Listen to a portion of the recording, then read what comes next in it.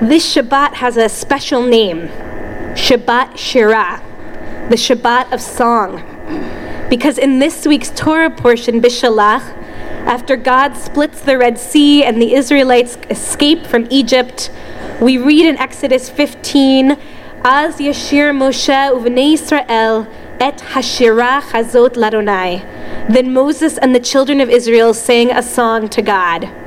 This song is known as Shirat Hayam, the song of the sea, because it is what they sang as they crossed the Red Sea. It is one of the oldest and most distinct texts in the Torah. And the reason that this Shabbat is called Shabbat Shirah, it's the Shabbat of song. When you look at an actual Torah scroll, as Sadie and McKenna will do tomorrow morning, the Shirat Hayam, the Song of the Sea, is a rare break in the text. Usually it's all one uniform column, but for this poem, there are spaces in between each of the stanzas so that it's more like poetry rather than prose. And the resulting pattern of weaving stanza look like waves. It's as if out of nowhere, there's a sea in the middle of the text. And as Cantor Addy taught us earlier, there are two sections of Shirat Hayam. First, Moses leads the people, and then his sister Miriam sings. So if you translate Bnei Yisrael not as the people Israel, but as the sons of Israel, it was a two-part round. The men were on one side, and then the women were on the other, and they were singing back and forth in freedom, in celebration, in victory. The Hebrew word shirah means both song and poem. They're one and the same, because poetry was always sung during the time of the Torah. And Shirat Hayam is filled with beautiful metaphors for God's might. Moses and Miriam used the power of song to express the awe and majesty of the moment, going beyond the limits of prose to capture the grandeur of God and the greatness of the Exodus. 5 years ago, on Shabbat Bishalach, Debbie Friedman died at only 59 years old. Hundreds attended her funeral in Southern California, including Rabbi Rodich, and over 7,000 people watched it streaming online. You may know Debbie Friedman's music from camp or youth group or synagogue Shabbat services or even Carnegie Hall, where she performed several times. Or maybe you don't even realize that your favorite songs at Shabbat services were written by Debbie Friedman. I've met Orthodox Jews that sing Havdalah, Yai lai lai lai lai lai lai lai, as if it came from Mount Sinai, when in fact Debbie Friedman wrote it exactly 40 years ago this year.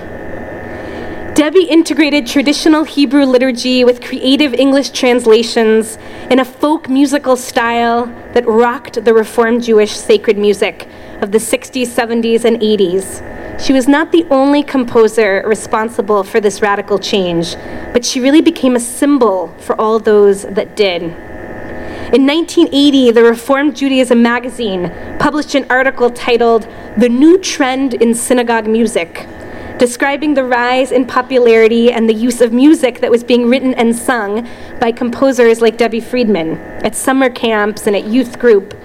And in it, Rabbi Danny Friedlander, who is now the head of the World Union for Progressive Judaism, but at the time was a little bit younger, he predicted that youth music will predominate in the Reform movement.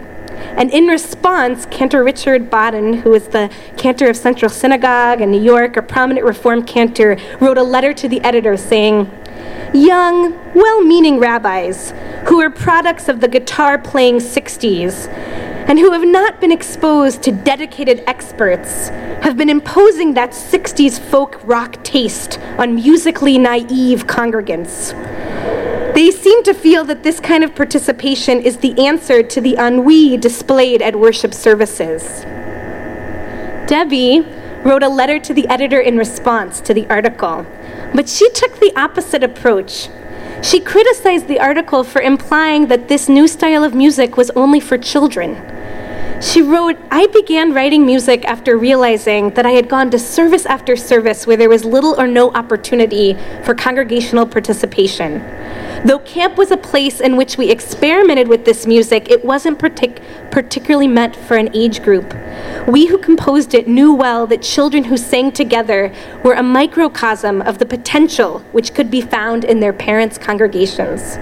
We were hopeful that they would take it back to share with their family and friends. And that is exactly what happened.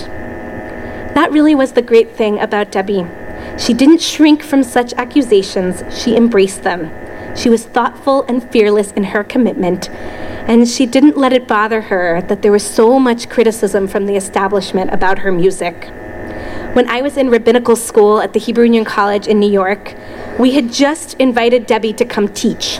That was 2007, after many years of barring the doors from her entry. But she did not hold a grudge. She embraced the opportunity the minute they opened the door to her, to learn from faculty, to share with the students, and to deepen her knowledge of traditional Judaism. I know this sounds funny, but when she would get in the elevator, all of my classmates, it was like a rock star, had entered. We would get nervous. We'd say, "Hi, Debbie, it's so nice to see you." We literally, when she first started teaching, we asked for her autograph. She really was the celebrity, the rock star of our youth. She was the one who really inspired us as kids, and in many cases, there were people in rabbinical school who she had inspired to become a rabbi or a cantor. She was very down to earth and generous, and she wasn't the most amazing vocalist, but she loved Torah, and it always inspired her music. She was a real student of the text. When she passed away in 2011, after many years of failing health, her generosity of spirit was reflected back to HUC through a gift from Bonnie Tish in exchange for naming the cantorial school in Debbie's memory, the Debbie Friedman School of Sacred Music. A bit ironic, but also very fitting. On this Shabbat Shirah, Shabbat B'Shalach, we honor Debbie Friedman and the absolute renaissance she created in Jewish worship in every sense of the word, with music, with spirituality, with increased focus on women. Her legacy is still playing out in the major institutions of the Jewish world today. It is even playing out here tonight.